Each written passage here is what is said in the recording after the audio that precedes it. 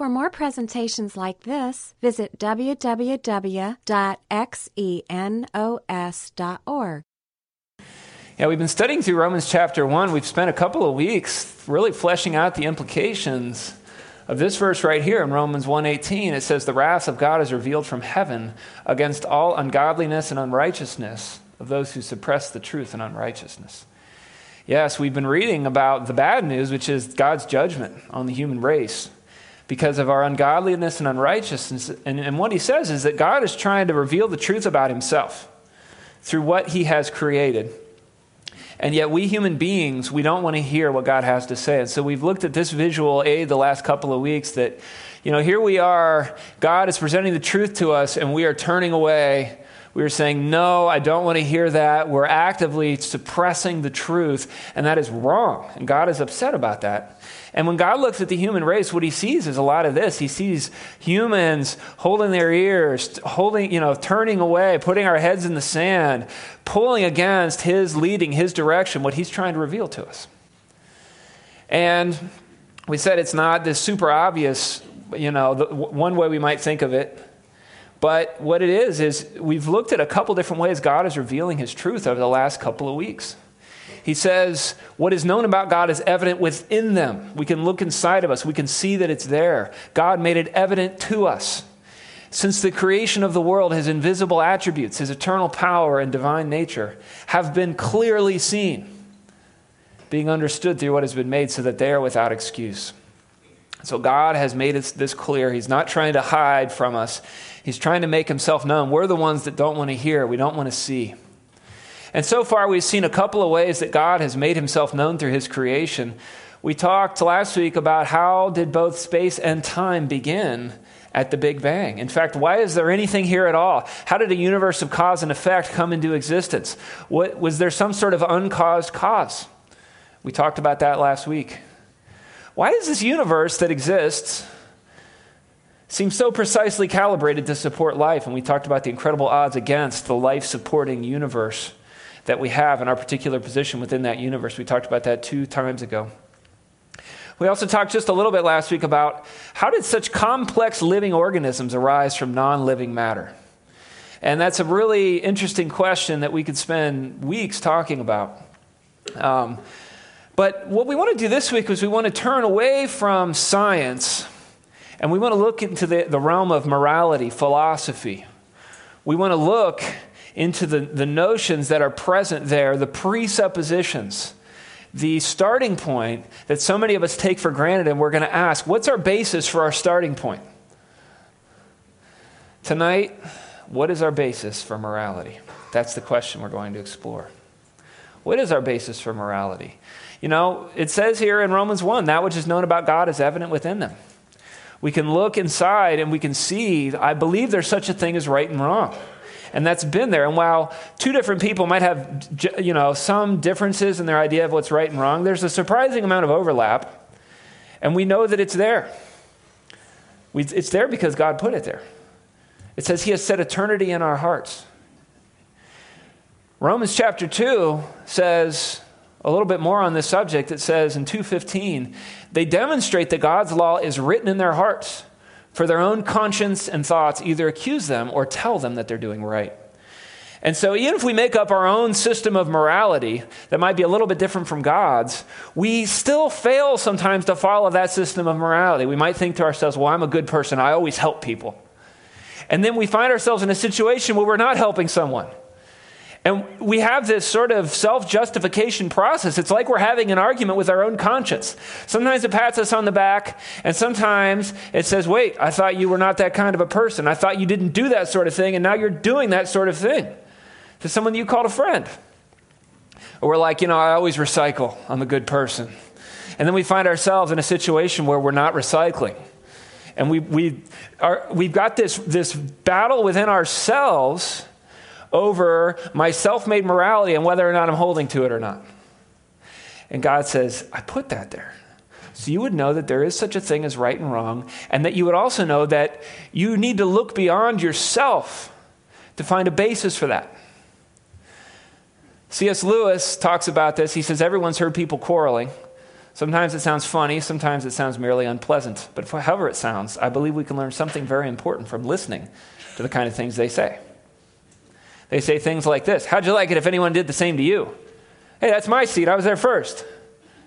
Leave him alone, he isn't doing you any harm. Why shouldn't you shove in first? Give me a bit of your orange. Come on, I gave you a bit of mine. Come on, you promised. Now, what interests me about all these remarks is that the man who makes them is not merely saying the other man's behavior does not happen to please him. No, he's appealing to some kind of standard of behavior which he expects the other man to know about. And the other man very seldom replies, to hell with your standard. Yes, where both people are starting from a point that some sort of right and wrong exists. And they might argue about the specifics, but where do they get their starting point? What is our basis for morality? Scripture says right and wrong are rooted in God's character. That is our foundation that everything else is built upon. The Psalm 119, verse 68 says, you are good, God, and what you do is good. Teach me your decrees. It's God's very character and his actions, and we need him to teach us right and wrong. You know, some object to Christianity on the basis of the problem of evil. But C.S. Lewis comments on this as well. He says, if you're objecting to God on the basis that how could a good God allow these bad things to happen, you need to ask, what is your foundation for calling anything good or evil? Lewis says, my argument against God was that the universe seemed so cruel and unjust. But how had I got this idea of just and unjust?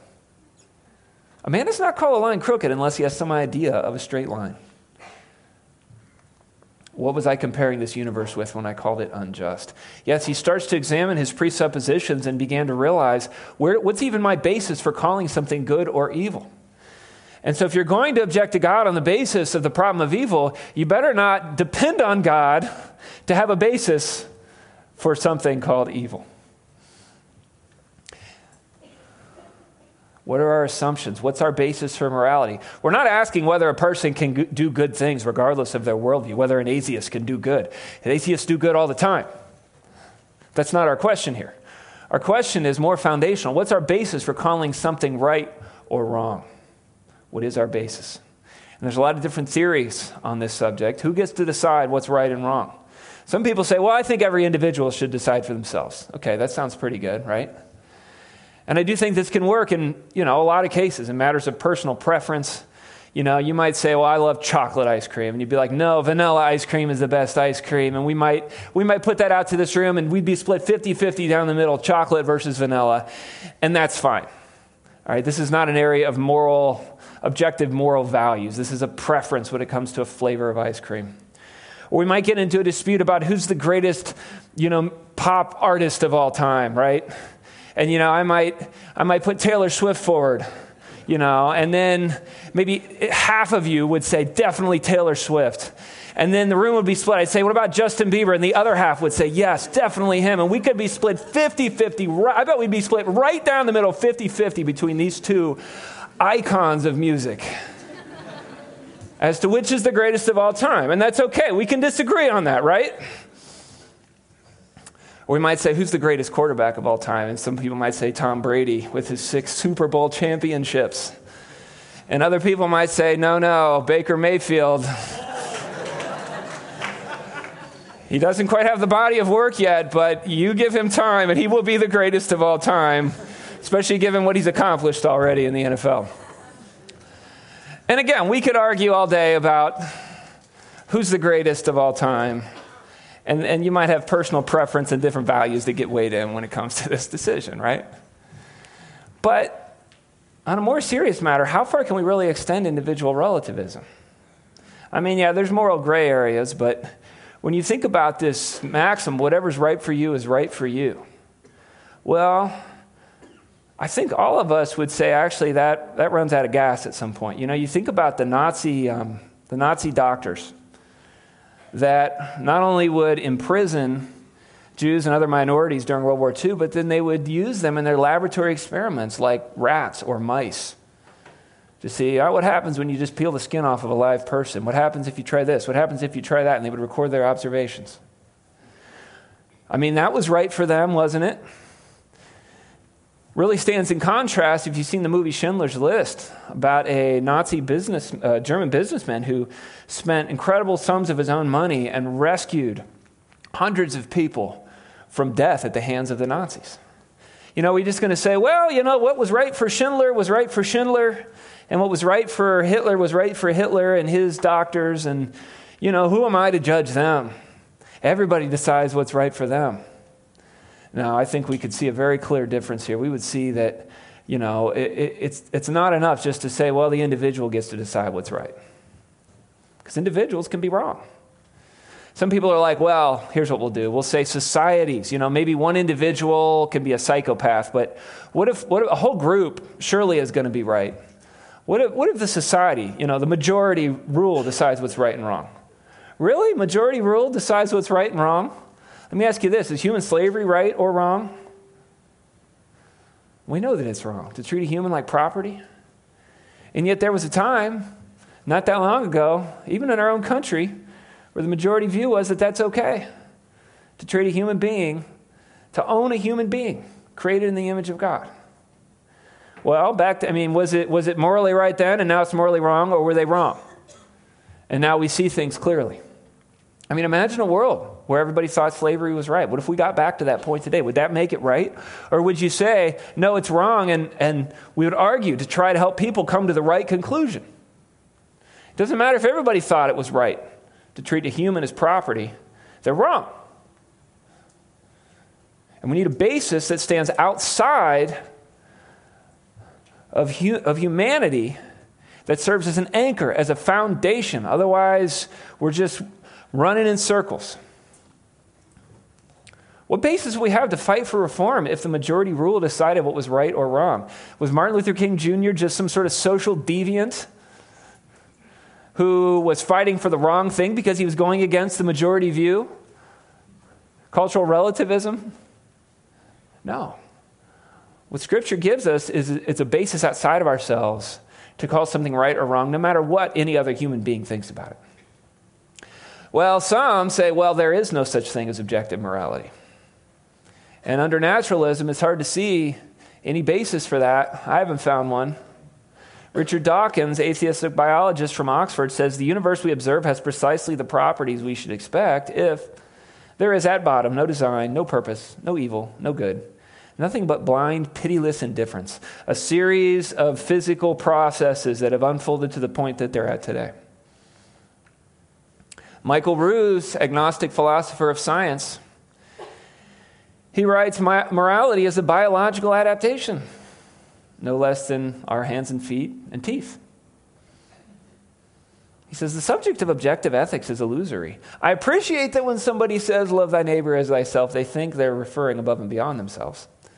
Nevertheless, such reference is truly without foundation.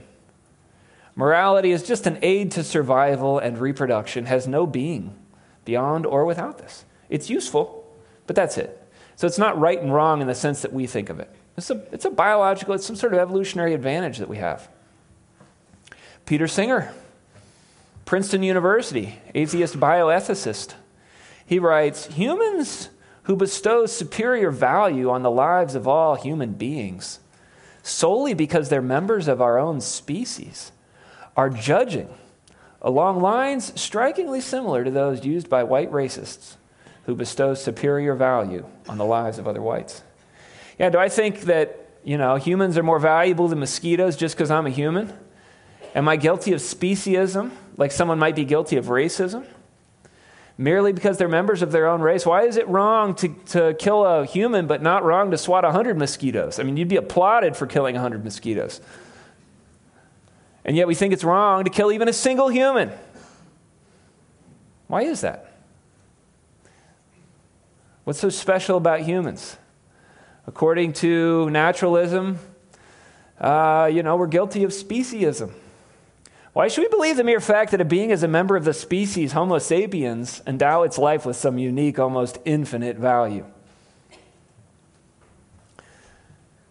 John Paul Sartre ponders this question, one of the most famous philosophers of the 20th century, atheist. Sartre writes, it's very distressing that God does not exist, because all possibility of finding values in a heaven of ideas disappears along with him. There could no longer be an a priori good, since there's no infinite and perfect consciousness to think it. He goes, man, it's too bad God doesn't exist, because with him disappear all possibility of objective morality. And I would say this is a great example of what Paul is talking about here. He says, nowhere is it written that the good exists, that we must be honest, that we must not lie, because the fact is we're on a plane where there are only men. So we have nothing to appeal to outside of ourselves. And Paul says they suppress the truth in unrighteousness. Even though the law of God was written on their hearts, he's given us a conscience. We know there is such a thing as right and wrong. And Sard is right about God being our basis for right and wrong, but he says, too bad there is no God. And with it, he also throws right and wrong out the window, lamenting the fact the whole time. Richard Dawkins, again, he says, I support Darwinism as a scientist, but I am a passionate anti-Darwinian when it comes to politics and how we should conduct our human affairs. Isn't that interesting? On the one hand, he's constructed a worldview of Darwinism, and he admits there is no good and evil under Darwinian theory, under naturalism. And then he says, and yet, when I leave my office at work and I take off my biologist hat and I go out to live in the real world, I'm the opposite of what my worldview says. And I'm against my worldview when it comes to living life. I thought the point of a worldview was to explain reality, not to explain it away. And yet that seems to be exactly what we're doing here. We're suppressing the truth in unrighteousness. We don't like the fact that God is there, and so we construct a theoretical worldview, and yet it's impossible to live, and it clashes with our very basic starting point. The things necessary for life to be livable, and we cannot live it out. That's what you see time and time again as you read the literatures, you read the theories from the ivory tower, and then you read these people saying, of course I can't live this in my everyday life. Well, maybe we need a different worldview, one that fits the world. Isn't that what science is supposed to do? Fit the data? How about we look at the data and we look at life and we look at what fits best? Here's a chilling article by a Yale law prof, agnostic, Arthur Allen Leff. His article, Unspeakable Ethics on Natural Law, in the Duke Law Journal, 1979. And here's so in this article, what Leff is writing for, what he's arguing for is he's saying without an ultimate moral authority behind human law, the law is pretty arbitrary. And at any point, you can go to any law and you can say, well, says who? Well, you can only do 55 in this street right here, 55 miles per hour. Says who? You're not allowed to kill people. Says who? We need something that stands outside as the ultimate moral authority. And I just want to read to you a few lines from this, a few paragraphs here. He says, if it's to fulfill its role, so he's talking about the ultimate authority that we could appeal to. If it's to fulfill its role, the evaluator must be the unjudged judge, the unruled legislator, the premise maker who rests on no premises, the uncreated creator of values. Now, what would you call such a thing if it existed? You'd call it him. But all I can say is this: it looks as if we are all we have. That's his conclusion. Given what we know about ourselves and each other, this is an extraordinarily unappetizing prospect. Neither reason nor love nor even terror seems to have worked to make us quote-unquote good. And worse than that, there's no reason why anything should. As things stand now, everything is up for grabs. There is no ultimate authority. And that's where he should have ended his article. But he gives one more paragraph. He says, nevertheless, napalming babies is bad. Starving the poor is wicked. Buying and selling each other is depraved. Those who stood up and died resisting Adolf Hitler, Joseph Stalin, Idi Amin, and Pol Pot, and General Custer too, have earned salvation. And those who acquiesce deserve to be damned. There is in the world such a thing as evil. And then he writes, all together now, says who? God help us. And that's how he concludes. And what I see here is Romans chapter 2, verse 15. They show the work of the law written in their hearts, their conscience bearing witness. We go through all of our reasoning, and then we conclude, I don't care. There is such a thing as evil, even though I can't explain it. And I know it's true.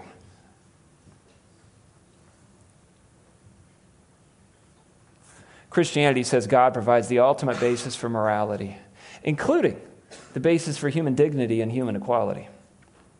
Yes, a lot of our morality is based on there's something special about humans. There's something different about squashing a mosquito versus squashing a human being and killing them.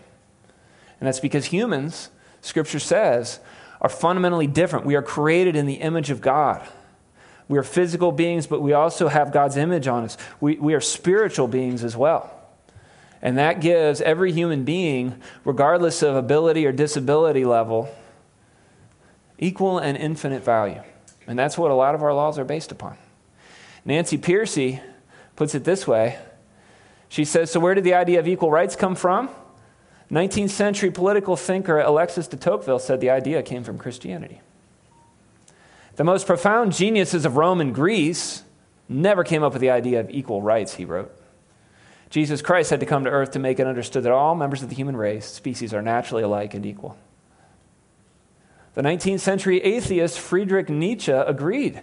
He says, another Christian concept has passed even more deeply into the tissue of modernity. Nietzsche says the concept of the equality of souls before God. This concept furnishes the prototype of all theories of equal rights. We tend to take the concept of equality for granted, yet it was Christianity that overthrew ancient social hierarchies between rich and poor, masters and slaves. Pearcey says a few intrepid atheists admit outright that they have to borrow the ideal of human rights from Christianity. Like Richard Rorty, a committed Darwinist, and in the Darwinian struggle for existence, the strong prevail, the weak are left behind. So evolution cannot be the source of universal human rights. It's survival of the fittest, not equality of all the species.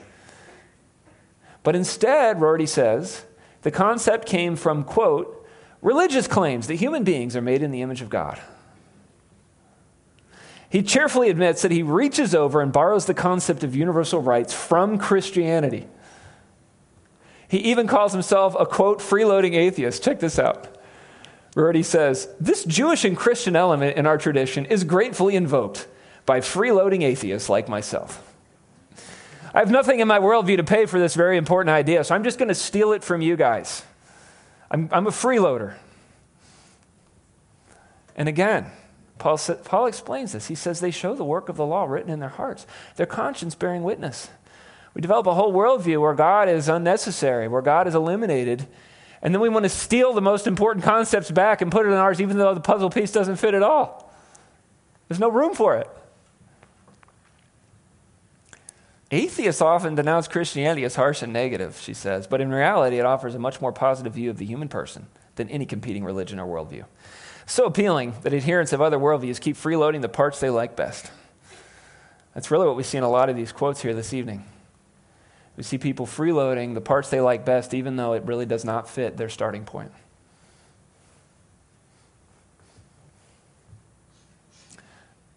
So what is our basis for morality? What we've said so far is not only does naturalism fail to provide a basis for objective morals, but get this, even if we could somehow provide a basis for objective morality without God, and this is going to blow your mind here,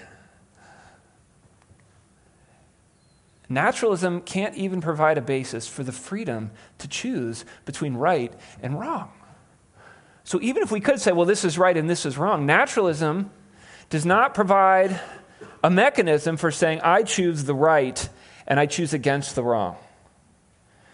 Because in a world of natural processes, you think about chemical reactions. A chemical reaction doesn't decide whether or not it's going to react.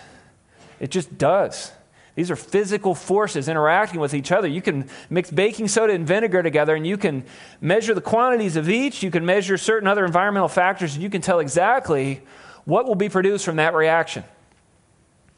And what the naturalists have realized is that if all we are is a brain, if there's no mind behind the brain, then aren't our mental states just a series of chemical reactions? Isn't that what produces them? Yeah, Stephen Hawking, he says the molecular basis of biology shows that biological processes are governed by laws of physics and chemistry. There's no free will in physics or chemistry. Gravity doesn't decide whether to pull something down. It's a force that you can account for and calculate. And therefore, we are as determined as the orbits of the planets. So it seems we're no more than biological machines and that free will is just an illusion. Oh, yes. How about this 1-minute video from Dawkins when asked this question about free will? I suppose, Dr. Dawkins, I would ask this to you. Is there a scientific basis for the concept of free will in human beings? And if not, is there a biological evolutionary reason why all of us believe we have free will? The late Christopher Hitchens, when asked, does he believe in free will, replied, I have no choice.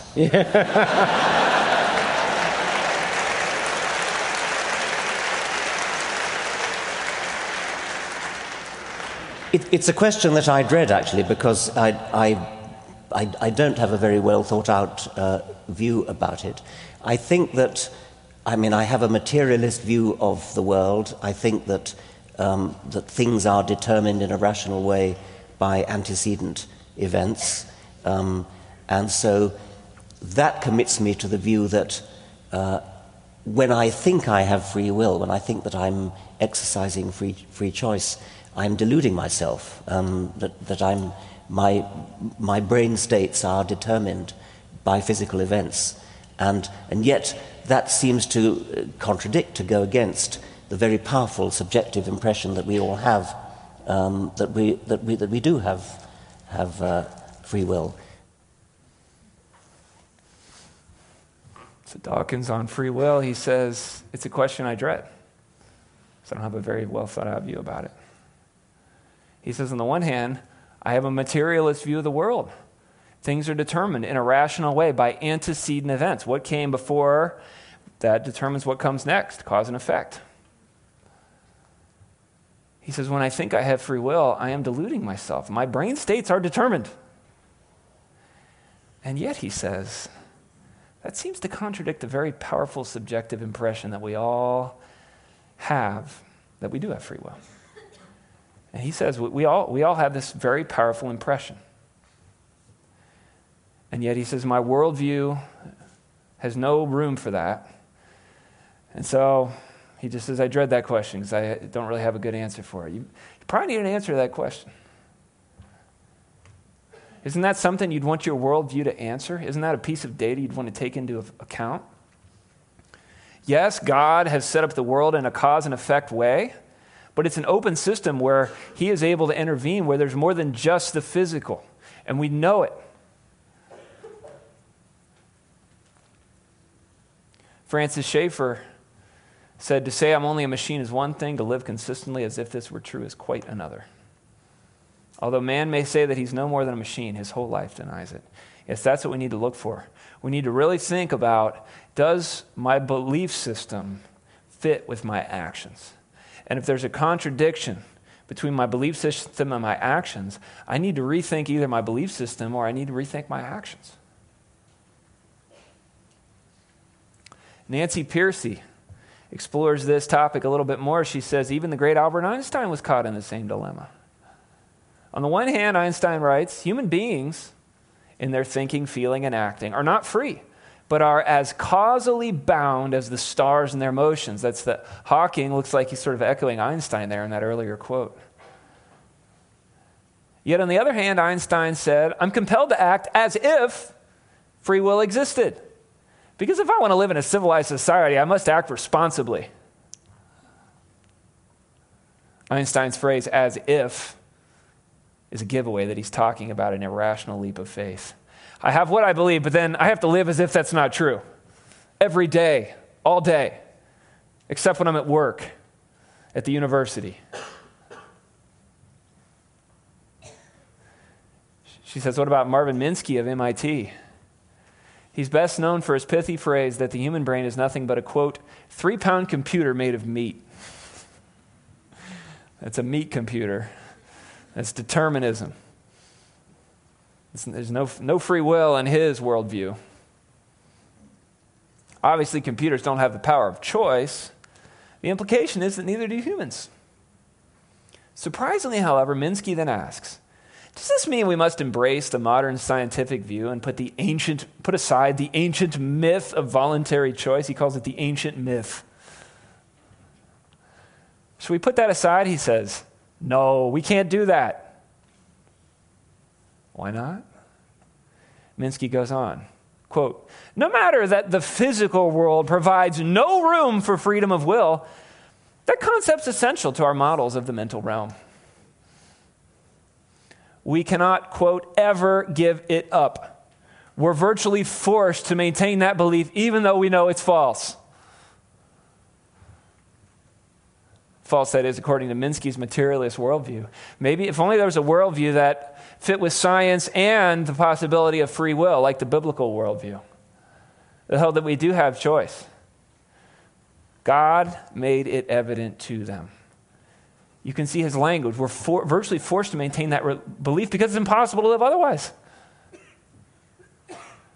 Again, another MIT professor, Rodney Brooks, his book, Flesh and Machines. He writes that a human being is nothing but a machine, a, quote, big bag of skin full of biomolecules. Also pretty catchy. Interacting by the laws of physics and chemistry. That's what we are, a big bag of skin full of biomolecules. In ordinary life, of course, it's difficult to actually see people that way. But he says, when I look at my children, I can, when I force myself, see that they are machines. If I really squint hard, maybe my worldview fits in my relationships. Is that how he treats them, though? Of course not. He says, that's not how I treat them. I interact with them on an entirely different level. They have my unconditional love, the furthest one might be able to get from rational analysis. And Paul says they suppress the truth in unrighteousness. And you can see it in the honesty coming from these intellectual giants, MIT, Einstein, Cambridge, Oxford. How does he reconcile such a heart-wrenching cognitive dissonance, Piercy asks? He doesn't. Brooke ends by saying, quote, I maintain two sets of inconsistent beliefs. He's given up on any attempt to reconcile his theory with his experience. He's abandoned all hope for a unified, logically consistent worldview. He has no defense. He's suppressing the truth in unrighteousness. And yes, it is unrighteous to say my children are nothing more than machines. And to have a worldview that its logical conclusion is there's nothing special here. Squashing a mosquito, squashing a human, the only thing that might stop me from that is speciesism. Machines. The tragedy of the postmodern age is that the things that matter most in life, that are necessary for a humane society, ideals like moral freedom, human dignity, loving our own children, have been reduced to nothing but useful fictions.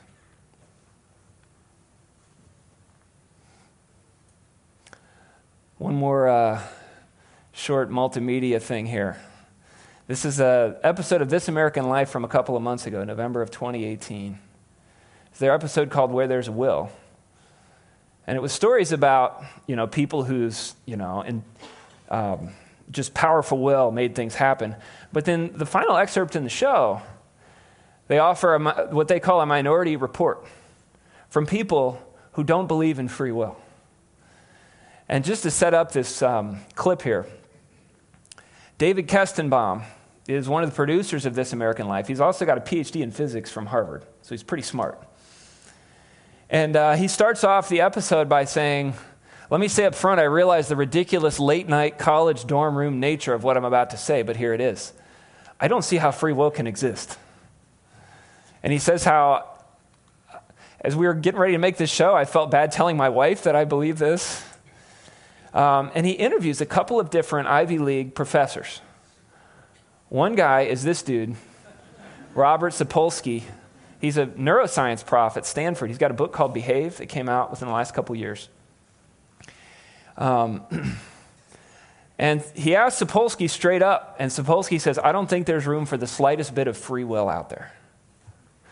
But what I thought was so interesting about this episode is he goes on to talk with Sapolsky and then another lady from Harvard about their emotional reaction to this concept that there is no free will. And I think as we listen to this, I'll have the words on the screen and we'll listen to what they're saying. It's about 4.5 minutes. I think we'll see a lot of the concepts that we've seen here tonight. And remember, these are Stanford and Harvard professors here. This is Harvard lunchtime talk over the lunch table, okay, is what we get a glimpse into here. So we'll go ahead and roll the audio. For me, it is the one scientific fact about the world that I am just not okay with. I'm fine with the Big Bang and that all of existence came from a tiny point. That doesn't faze me anymore. But I am not okay with the idea that I don't have free will. That seems I can't give that up, If I give that up, I'm giving up everything. I know it's really, really hard. But I feel like I'm deciding to say what I say right now. I feel pretty confident about that.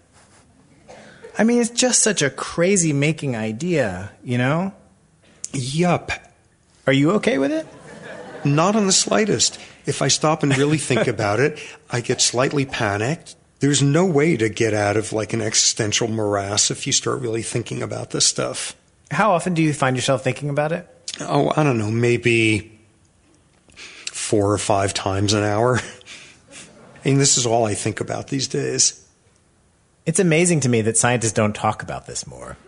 I think I went my entire graduate career testing the fundamental laws of nature without it ever coming up. This is Melissa Franklin, professor of physics at Harvard, and for years, she was my professor. This is how you think about it too, right? That we can't possibly have free will. I think that there's no evidence that we have free will. I mean, I guess it's possible. It seems unlikely. I mean, it seems like we have free will. That's the thing, right? Yeah. So I was asking one of my colleagues today, do you believe in free will? And he says, absolutely. And I said, do you think our brains are made up of neurons and axons and things? He said, yes. And then I said, so how do you reconcile those two things? And he said, if it walks like free will and quacks like free will, it's free will. So our word is wrong or something? No, the point is that operationally we appear to have free will. But it's wrong, yes, right? Yes, it is wrong, but it seems like we do, so why not just go with the flow? That's the idea. She was at lunch when this conversation happened, and immediately another colleague jumped in to argue the other side. And the other person was just saying, you're an idiot. But without saying idiot, the word idiot.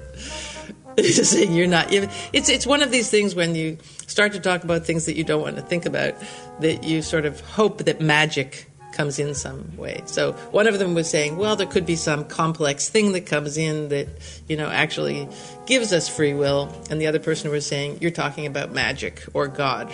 And just say it out loud, magic or God. Melissa is actually okay with the idea of not having free will. I think maybe the problem of just a machine is not a nice it's not a nice way of thinking about it. I mean, a human is not just a machine. I mean, a human is an amazing machine. No. I love the machine that is my wife and my 2 little machines. They're really adorable. But when I think about it, that's what they are. They're so cute, though.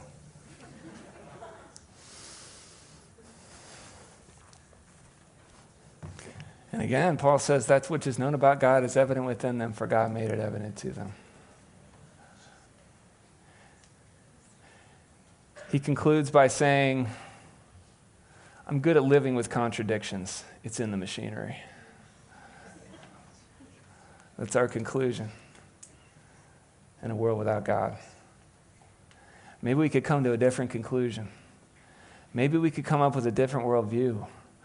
One where I don't have to believe that I love my 2 little machines at home and they're so cute and adorable, but really all they are is machines. One where I actually have the ability, a basis for the ability to choose between this and that. I think it's so sad to hear brilliant person after brilliant person, as we read these books, as we listen to these interviews, and just to see them come up empty on this point. Because the goal of a worldview is to explain reality, not to explain it away. That's what I hope you're looking for. I hope you're not content to say, well, all the most basic things of my existence, things I can't live without, my worldview doesn't explain those. Because the truth is there is such a thing as right and wrong. And you've made choices. And you've fallen way short of God's righteous standard. He says his standard is perfection. And you know enough to know that you are guilty. And that's the bad news. But God also brings good news that we've been reading about in Romans chapter 1. And this good news tells us how God makes us right in his sight. And it's accomplished from start to finish by faith. It's by placing our trust in Jesus Christ, who lived that righteous life.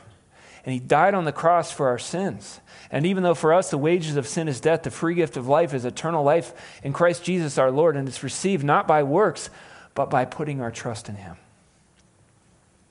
And so we can freely admit to science and cause and effect, but we can also say there's also something more than that in this world. There's a God who's really there, and he's left evidence of himself all over the created world, including in my own heart. And he's left me evidence that I've fallen short of his perfect standard.